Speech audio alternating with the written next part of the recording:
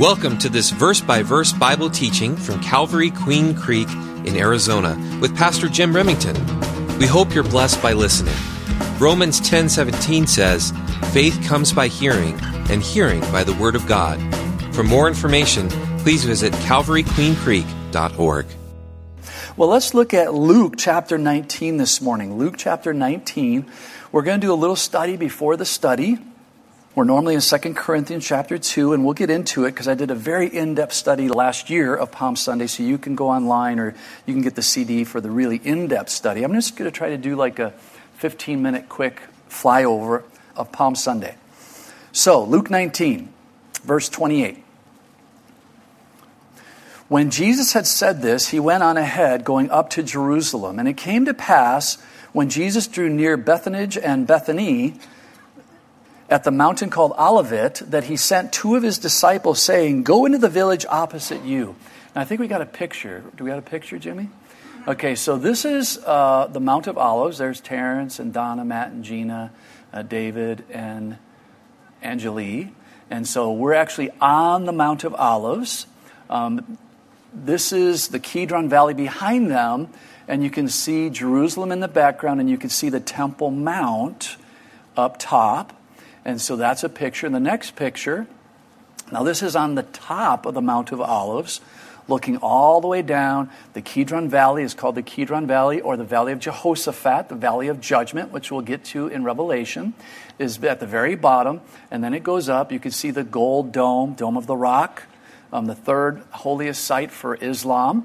That has a platform. All those trees, you see all the white stone, and then you see that cropping of trees up there. That's the Temple Mount area that has lots of trees on it that we actually went up upon. So we don't know the exact route that Jesus took. They designate certain places as this is it. We don't know. But none of those graves would have been there. It would have been all olive trees. So looking from the top, it would have been all olive trees. That's why they call it Mount of Olives. Why would it have been all olive trees? Well, they needed the oil to keep the lamp in the sanctuary lit, and for everyone else to have oil as well. They didn't have electricity back then, and so it would have been all olive, just beautiful. It just would have been absolutely beautiful. So, saying, "Go into the village opposite you," chapter 19, verse 30, "where as you enter, you will find a colt tied on which no one has ever sat. Loose it and bring it here. And if anyone asks you, 'Why are you loosing it?' thus you shall say to him, 'Because the Lord has need of it.' So those who were sent went their way and found it just as he had said to them. But as they were loosing the colt, the owners of it said to them, 'Why are you loosing the colt?' And they said, 'The Lord has need of him.' Then they brought him to Jesus, and they threw their own clothes on the colt, and they set Jesus on him. And as he went, many spread their clothes on the road. Then as he was now drawing near the descent of the Mount of Olives," so that would have been where it's basically white, where you see a lot of all the white, and you can actually see a road going up to the left. So those next area of trees would have been the bottom of the Kidron Valley. So, as we're going in our text here, "Then when he was now drawing near the descent of the Mount of Olives, the whole multitude of the disciples began to rejoice and praise God with a loud voice for all the mighty works that they had seen, saying, 'Blessed is the King who comes in the name of the Lord. Peace in heaven and glory in the highest.' And some of the Pharisees called to Jesus from the crowd, 'Teacher, rebuke your disciples.' But he answered and said to them," now you can imagine in all the chaos, people shouting, "Hosanna, Hosanna," which means save now. They were thinking politically, we want to be delivered of Roman oppression. But we know from the scriptures we need salvation because we're sinners. And as sinners, we proclaim, "Hosanna, you have saved us. You have saved us from our sin, our destiny of hell, and you are now letting us into heaven."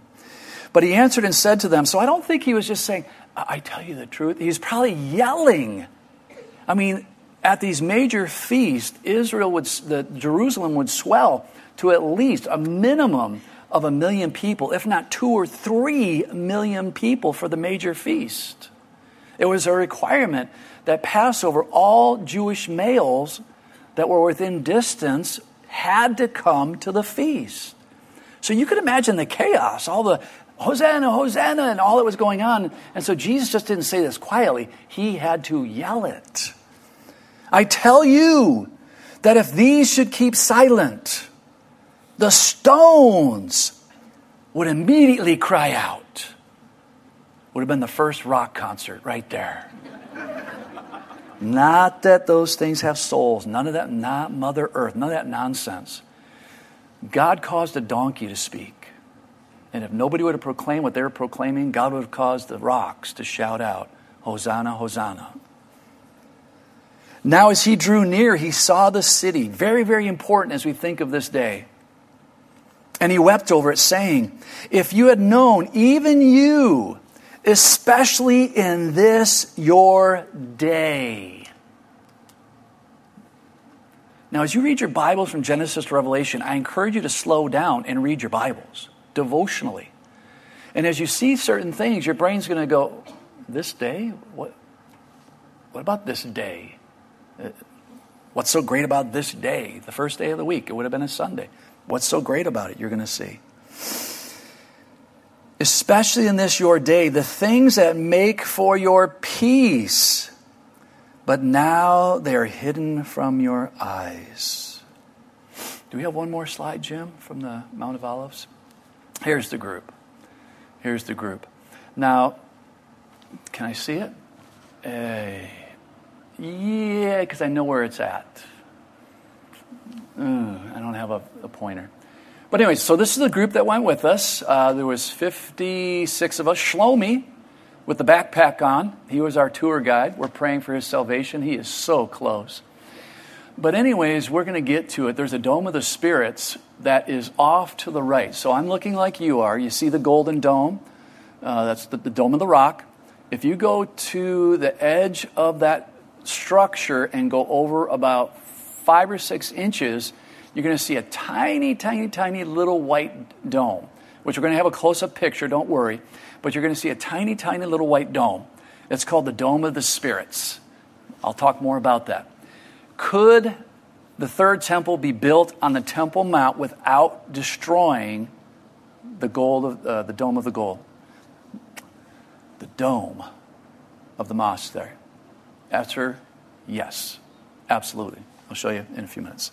So, you see, Jesus rode into Jerusalem on the exact day prophesied about in the book of Daniel 9:25. There would be 69 sevens from the time of rebuilding the walls of Jerusalem to the coming of the Messiah. Again, I'm not going to go in depth. You can get the study from last year or do your own study. So when the scholars went back and studied the records found in Shushan the palace, the date commissioned to rebuild the walls of Jerusalem by Nehemiah via Artaxerxes was March 14th, 445 BC. They know the exact date. If we then take and multiply the number of years, 483, by 360 days, the Jewish calendar in that day and age, we come up with a total of 173,880 days.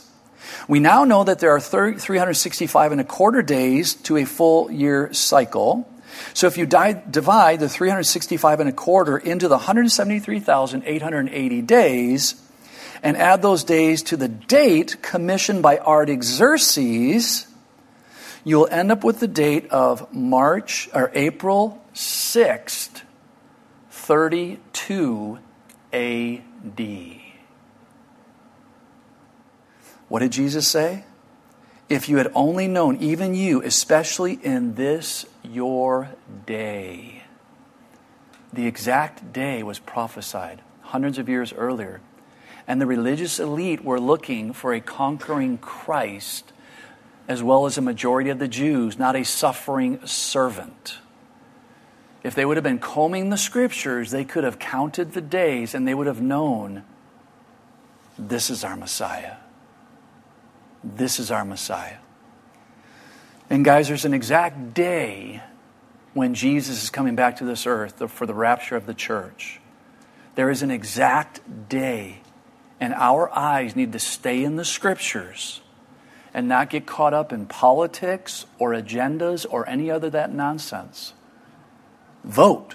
Definitely vote. Do what you can, but don't get caught up in it. because Jesus is coming back right on time, and nobody's going to stop him. Those specializing in the dating of history, which I'm not one of them, have found that this would have been the time frame of this particular Passover. And you can verify this information in The Coming Prince. If you'd like to purchase it or go online, you can do your own research. Chapter 10, Sir Robert Anderson, 1841 to 1918 is when he lived. Verify it. Check it out. Maybe you're a skeptic. Do your homework. All right, I think we have a slide of the Eastern Gate. So there's the Eastern Gate in the far distance. You see all the olive trees there. So we're now at the bottom of the valley, and now we're looking up. So that's the Eastern Gate. Ezekiel 4. Do we have another slide, Jim? Okay, so I did a little bit of teaching at a church that's located there. The Church of the Nations that was built in the 1900s. Church of the Nations. Again, you can see the Eastern Gate in the background. Do we have one more slide, Jim, or are we going into Ezekiel? Go ahead. Okay, Ezekiel 43. Afterwards, he brought me to the gate that faces towards the east. So now Jim, can you go back to that previous slide? That would be the Eastern Gate.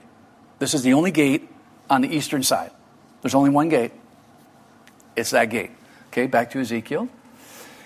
And behold, the glory of God of Israel came from the way of the east. His voice was like the sound of many waters, and the earth shone with his glory. Guys, that's a prophecy of Jesus coming back to this earth. And the glory of the Lord came into the temple by way of the gate which faces towards the east.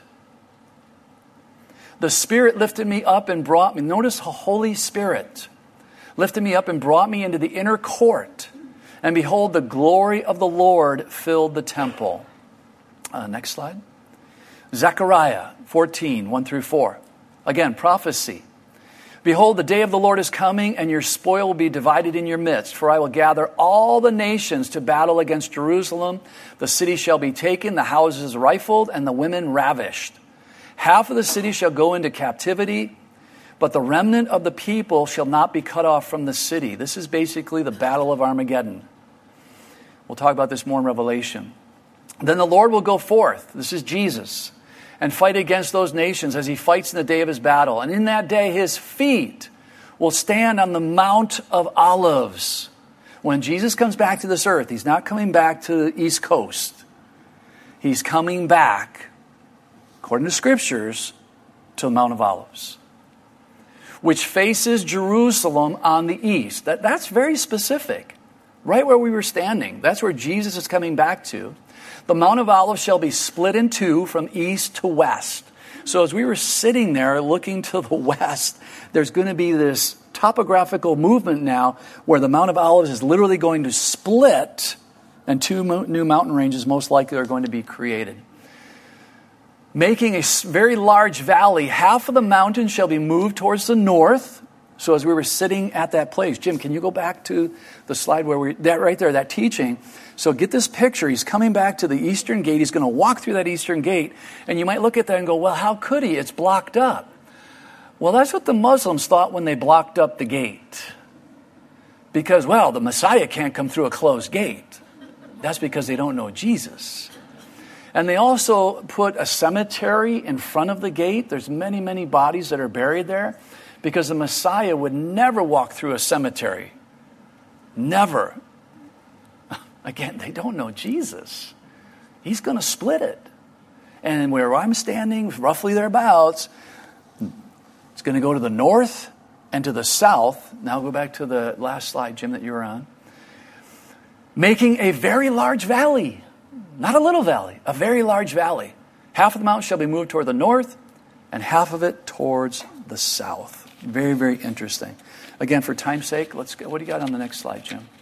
Okay, so now we're up on the Temple Mount. And yes, you can go on the Temple Mount. Matter of fact, I do this on every tour. I've had the privilege of going 10 times. We're going to go back in 2025. If you'd like to go, I'll have flyers available very quickly. And you can start saving your money. And if you'd like to go. Every 7th or 8th day, whenever it is, towards the end of the tour, I'll get up in front of the group and the bus, and we have a microphone on the bus. It's first class, everything. It's just absolutely wonderful. Because when you tell people, hey, I'm going to go to Israel, what is one of the very first things they say to you?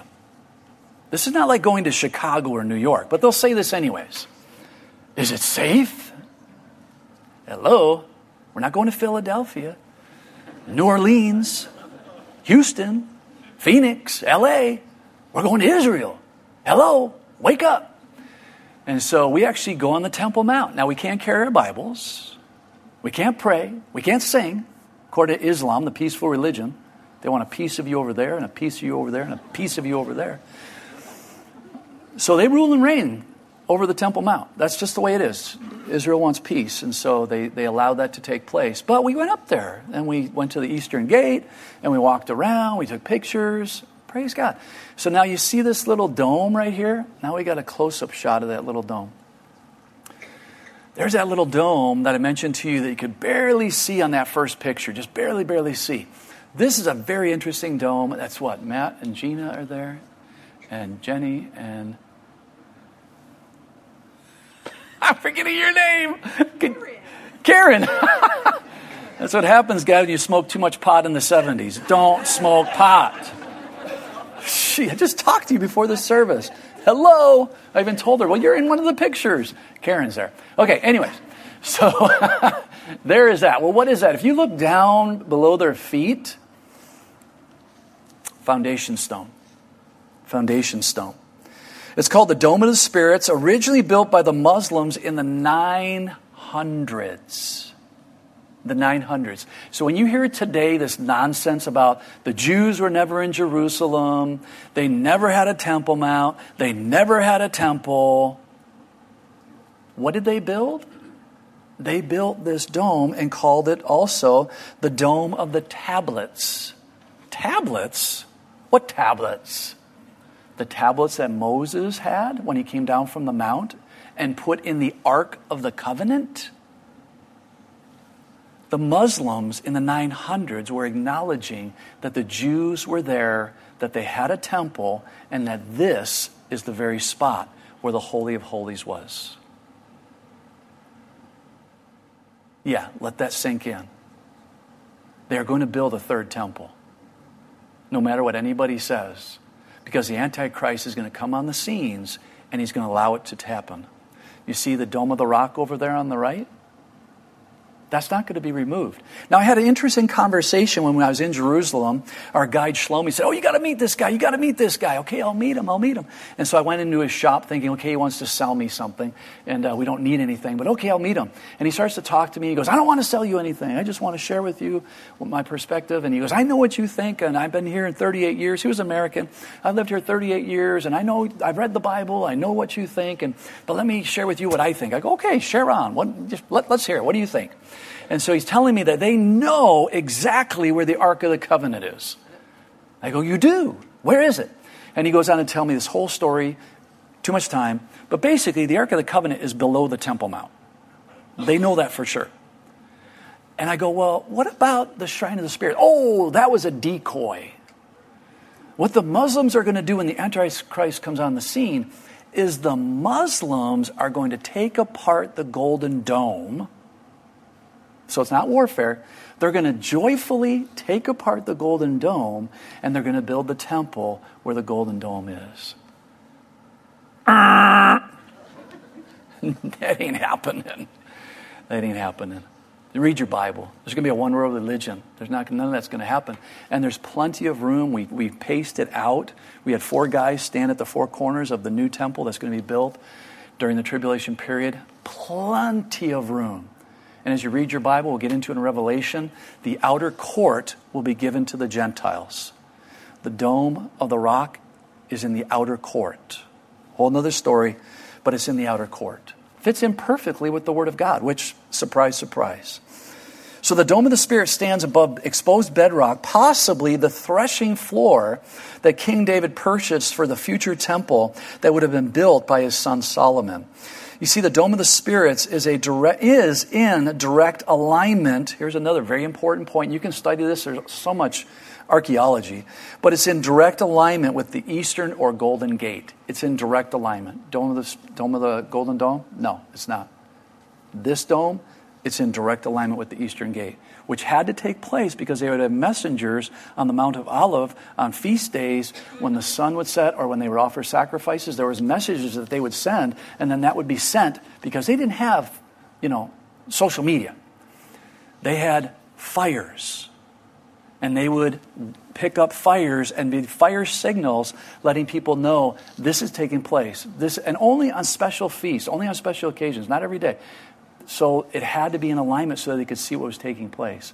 So guys, as we look at 2 Corinthians chapter 13, know that Jesus is coming back right on time. Donald Trump is not going to save us. Vote. Do your research. But don't get caught up in all the nonsense. Your First Amendment, your Second Amendment. Don't forget who you are. You are an ambassador for Christ. Anything else is icing on the cake. If it all gets taken away, it doesn't matter. We're slaves. We are servants of the Most High God. Nothing else matters but taking people with us to heaven. Wipe out the whole Constitution. It doesn't matter.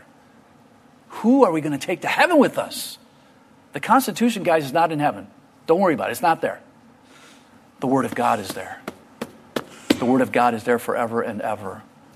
And as our first century and second century and third century brothers, it's estimated between 3 and 5 million.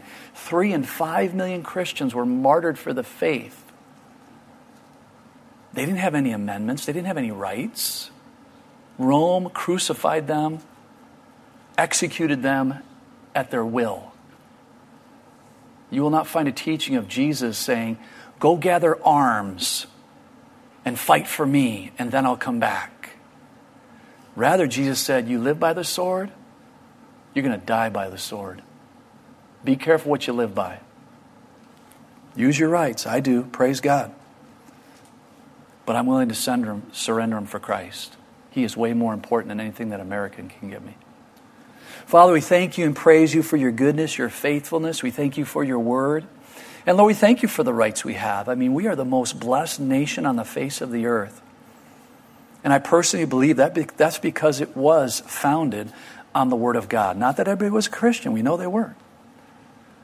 But we had those foundational principles, and we have had them for hundreds of years. But then the enemy, our spiritual enemy, planted that seed. Take the Bible out of school. Take prayer out of school. And in 62, 63, prayer and Bible was taken out of schools. Take the 10 Commandments out of schools. The 10 Commandments have been taken out of schools, and what do we have? A bunch of animals. Because we've been teaching them that you came from animals, so just be an animal. Do what you want to do. Father, we know the truth, that your Son spoke everything into being, and that He created mankind after your image. Male and female, He created them. And Father, you gave us the gift of marriage. One male, one female. And we know in Ephesians why. It's that representation of Christ and the church. So, Father, we know, as we have seen in your word, there will always be a faithful remnant of believers. And, Father, we want to be a part of that faithful remnant. So even this morning, as we open your word, as we already have, and as we continue to, Lord, fill us afresh with your Holy Spirit. What's happening in this world is not scientific. It's not common sense. It's demonic. It's straight from the pit of hell. It's so easy to see for the believer. But for the unbeliever, they're swallowing it. Hook, line, and sinker. So, Father, if there's anyone in our midst this morning that doesn't know Jesus, again, every believer in this room right now, Father, we're praying. We're interceding for their soul. Open their eyes. They need Jesus. They need Jesus. It's the only answer for the perils that we see ourselves in. I pray for the gift of teaching in Jesus' name. Amen. Well, we're not going to get a whole lot done, but we've gotten a lot done already, so praise God. 2 Corinthians chapter 13, if you're new or visiting, we're going through the Bible verse by verse. We're going to go through 2 Corinthians. We're going to wrap it up here in the next few studies. Next week, obviously, is resurrection, so we'll wrap it up probably whatever that's going to be on the 16th, I think, or something like that. Will it be the 16th? What's today? Today's the 2nd, the 9th, the 16th. I guarantee you, if God allows, we'll wrap it up on the 16th. We'll see what happens. This will be the third time I am coming to you. By the mouth of 2 or 3 witnesses, every word shall be established. So for new people or new to the faith, Paul is still addressing what's taking place in the church at Corinth. Unfortunately, they should be mature. As we've already talked about in communion, they should be more mature than they are, but they're not. And we don't blame them. They didn't have the whole Word of God. We have the whole Word of God, so we get the bigger picture. They just didn't have the whole Word of God, and Paul doesn't even realize he's writing the Word of God, but they're going to be getting the Word of God. So as they read this, they're reading the Word of God. And what is taking place is there were those within or without, we don't know exactly for certain, but they were coming in and they were basically saying, Paul, he thinks he's an apostle. He's not an apostle. I mean, look at the guy. Look how short he is. Look at his crooked nose. His eyes are always watering. And listen to his speech. I mean, he can hardly put 2 sentences together, like our vice president. It's kind of hard. You're going to believe this guy? But us, look at us. Look how tall we are. Look how well we talk. Oh, we're apostles. You see, Paul, knowing that the false apostles will be hearing this letter as well as the General Assembly, points his spiritual children back to some very practical insights. Once again, he references the Old Testament. Let's look at Deuteronomy chapter 19. Deuteronomy chapter 19. To bring spiritual maturity into the lives of these young Christians. Very, very important that we read all the Word of God from Genesis to Revelation. Don't do Bible roulette, where you have your Bible on your lap and you just let it fall open and you go, put your finger on somewhere and you go, oh, this is from God. And Judas went out and hung himself. No, that is not from God. Don't be foolish. Read from Genesis to Revelation. And in Deuteronomy 19, 1 witness shall not rise against a man concerning any iniquity or any sin that he commits, but the mouth of 2 or 3 witnesses, the matter shall be established. If a false witness rises up against any man to testify against him that which is wrong, then both the men between whom the controversy is shall stand before the Lord. Wow, wouldn't that be wonderful if that took place today? Before the priests and the judges, which shall be in those days. In other words, we're going to take our case before God and before the Word of God, because Moses was given the Word of God. So if we just ran our lives by the Word of God, we would have very few problems in this world. That's a fact. And the judges shall make diligent inquisition, and behold, if the witness be a false witness, and has testified falsely against his brother, then shall you do unto him as he is thought to have done unto his brother. Wouldn't this be great for Russian Gate and all the other gates that are taking place? So shall you put the evil away from among you, and those which remain shall hear and fear, and shall henceforth commit no more any such evil among you. In other words, false accusations. Oh, you want us to kill him, and it comes out that it was a lie? You're dying. That would help eliminate any problems right then and there. And this verse is very important, verse 21, because some people will quote this to you, taking it out of context. Oh, you serve such a loving God. And they'll quote this verse.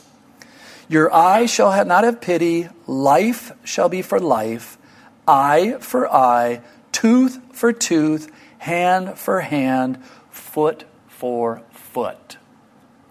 2 things about that verse there that are very important. So in other words, there needs to be right justice, proper justice. If someone intentionally does something to another person, gouges out an eye, causes an infliction, it's proven, than the person that deliberately did that. Deliberately, remember please hear the word I'm using, deliberately, because accidents happen. This was not in the case of accidents. Deliberately, then their eye should be taken out deliberately. That's one point. The second point, as the men, not talking to you ladies, the men will totally understand what I'm about ready to say. It doesn't say take out both eyes. Because us guys, we like revenge. Oh, you slapped me once? I'm going to slap you twice. Now, you ladies might not identify with that, but I bet a lot of you guys can identify with that. The Word of God says, no. Justice. Whatever took place, that's all that takes place. Nothing more. Not revenge. Let God's will be done. And so as we look back in Corinthians, this is what Paul is addressing. This will be the third time I am coming to you by the mouth of 2 or 3 witnesses. Every word shall be established. Now again, they were Gentiles predominantly. There were some Jews, but they were predominantly Gentiles. So they didn't have the Old Testament. They weren't raised in the Old Testament. They didn't understand the Old Testament. So Paul's bringing them to the Old Testament. You and I don't have that excuse. We have Bibles in our homes. And again, please bring in Bibles. Those Bibles you're not using, please bring them in.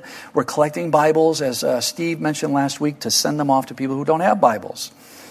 So since those who came without or were already within the church at Corinth were accusing Paul of not being an apostle, the Corinthians should be looking at their fruit to see if the accusers are actually serving the Lord or serving their own flesh.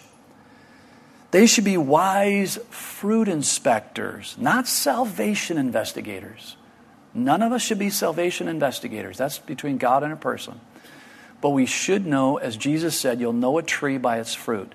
So we should be wise fruit inspectors, basing their evaluations of the facts on the word. I said of, it should have been on. I made that mistake, not the team. And not the opinions of people. How is our country being run now, unfortunately? It is being run by the opinions of people. Oh, that's your opinion? It's not scientific. It's not common sense. Oh, but we agree because it's your opinion. No, we're to go back to the facts of the Word and base it on those facts. You see, Paul was metaphorically a shepherd of the souls, and it was the shepherd's job to feed the flock as well as defend the flock. Paul was willing to do both. You see, a shepherd had a staff, that long stick that you might have seen with a little crook on the end of it, a little bend in it. He would use that to gently guide the sheep and pull them out of places they shouldn't be, but he also had a rod. And the rod was a short stick with a large knot on the end of it. And when a predator would try to sneak into the fold, the shepherd was efficient in throwing his rod and hitting the predator, thus scaring the predator away. If that is what the Corinthians needed Paul to do, then that is what he would do. There were those who were spreading rumors about Paul, but the Holy Spirit gave him the insight to handle the matter. Where are the witnesses? And we even see in the New Testament, because unfortunately this takes place even within the church. But what does the New Testament tell us to do? Well, 1 Timothy 5:19 says, do not receive an accusation against an elder. So this is the pastorate. These are elders. But this could also be anyone in the faith. You know, a person in their 20s who's been in the faith for 8, 10, 12 years, I would consider an elder. They know the Word of God. They're practicing the Word of God. They're doing their devotions. They're having fruit around the church. And to a new believer, even a 60-year-old person, they are way older in the faith than that 60-year-old person. So for us as believers, we need to make sure that we're not on social media endorsing things that we don't even know are true, but actually going and finding out if it's true. And I can guarantee you 99% of the stuff would go away because we will not take the time to find out if it is true. Because we have our lives. We don't have time to run around. Do not receive an accusation against an elder except from 2 or 3 witnesses. That means an eyewitness. Not like, well, so-and-so told so-and-so told so-and-so. That's not an eyewitness. That's the old phone game. No. Eyewitnesses. Very, very important. Verses 2 and 3. 2 Corinthians 13, 2 and 3. I have told you before and foretell you as if I were present the second time, and now being absent, I write those who have sinned before, and to all the rest, that if I come again, I will not spare. Oh, this guy had some, you want it? Okay, come on, bring it on. I may be old, but I'm going to show you a thing or two. Verse 3, since you seek a proof of Christ speaking in me, who is not weak towards you, but mighty in you. You see, Paul once again warned those who were in the rebellion in sin that he would come and deal with them in the power of the Holy Spirit. Let's look at Acts chapter 13. Let's look at Acts chapter 13. Now, since the Holy Spirit was already in the Christians at Corinth, and the Holy Spirit was working mightily through them, read 1 Corinthians 13 and other verses, what were they thinking? Why would we receive these false accusations? Why would we think anything less of Paul? I mean, did they really need proof of Paul's authority? Well, in Acts chapter 13, I love this story. Now, when they had gone through the island of Paphos, they found a certain sorcerer, a false prophet, a Jew who was named Bar-Jesus, who was with the proconsul Sergius Paulus, an intelligent man. This man called for Barnabas and Saul and sought to hear the word of God. Very good. That's a very wise decision. But Elmoes, the sorcerer, for so his name by interpretation, withstood them, seeking to turn away the deputy from the faith. Then Saul, who was also called Paul, filled with the Holy Ghost. So as what we're going to read, it is very important to realize that you have power, but when you're going to use that power, you want to make sure that you are filled with the Holy Spirit, and what you're going to proclaim is via the Holy Spirit and not your own flesh, out of anger or hatred or revenge or bitterness or whatever the case may be. But you're actually in prayer, and if the Holy Spirit encourages you to say something, then you should say it, even if it's a rebuke. Speak the truth in love, the Bible says. But speak the truth in love. Looked intently at him and said, O full of all deceit and all fraud, which is recklessness, you son of the devil. This is Saul speaking here, guys. Jesus said this about the Pharisees. You're of your father, the devil. You call yourself Abraham's seed. You're not Abraham's kids. You enemy of all righteousness, will you not cease perverting the straight ways of the Lord? And now indeed, the hand of the Lord is upon you, and you shall be blind, not seeing the sun for a time. Whoa, hello. That's pretty bold. And immediately a dark mist fell on him, and he went around seeking someone to lead him by the hand. Paul's saying to the Corinthians, you want to see power? Really? Is that what you really want to see? Because I didn't come to destroy you. I came to build you up. But if you really need to see power, I'm sure that the Holy Spirit could use me to do that if he so chooses. Now again, this isn't a thing that we just throw around. I'm not insinuating that at all. Because if these great faith healers had so much faith, we wouldn't have any need for hospitals. Because they would be going into the hospitals and healing people. They're a bunch of charlatans, most of them. There is the gift of healing. Firmly believe in the gifts. But a lot of it is deceit. Verse 12. Then the proconsul believed when he saw what had been done, being astonished at the teaching of the Lord. As the music team comes up, we'll wrap it up with that. We got through 3 verses. We will finish it up in 2 weeks. We will, if the Lord wills. Understand, guys, the same Spirit that dwelt within the first century believers, the apostles, the disciples, dwells within us as well. Not that we'll go around and say, you wicked person, be blind. Now, if the Holy Spirit tells you to do it, do it. I've never had that sensation, so, stay within the confines of the Bible. But know that the Holy Spirit could use you to love, because obviously what is our ultimate goal as believers? To build up, the edification, to build up. Remember, if you weren't here last week, we read a verse that said, do good unto all, especially the household of faith. So as believers, we're called to do good. Not revenge, but I hate my supervisor. There's the problem right there. You hate your supervisor. You need to repent because God loves your supervisor. Are you kidding me? No, read your Bible. And maybe you're a supervisor, but I hate my employees. Okay, same thing. But I don't like my mate. Good, they don't like you. Get focused on Jesus, and you'll learn to like your mate and love your mate. Because Jesus likes your mate and loves your mate. Guys, we're in desperate days if you haven't figured it out. We're in very desperate days. And the enemy wants to get us so worked up that we'll hate people. No, we don't hate anybody. We love people because they're confused. They're deluded. They're delusional.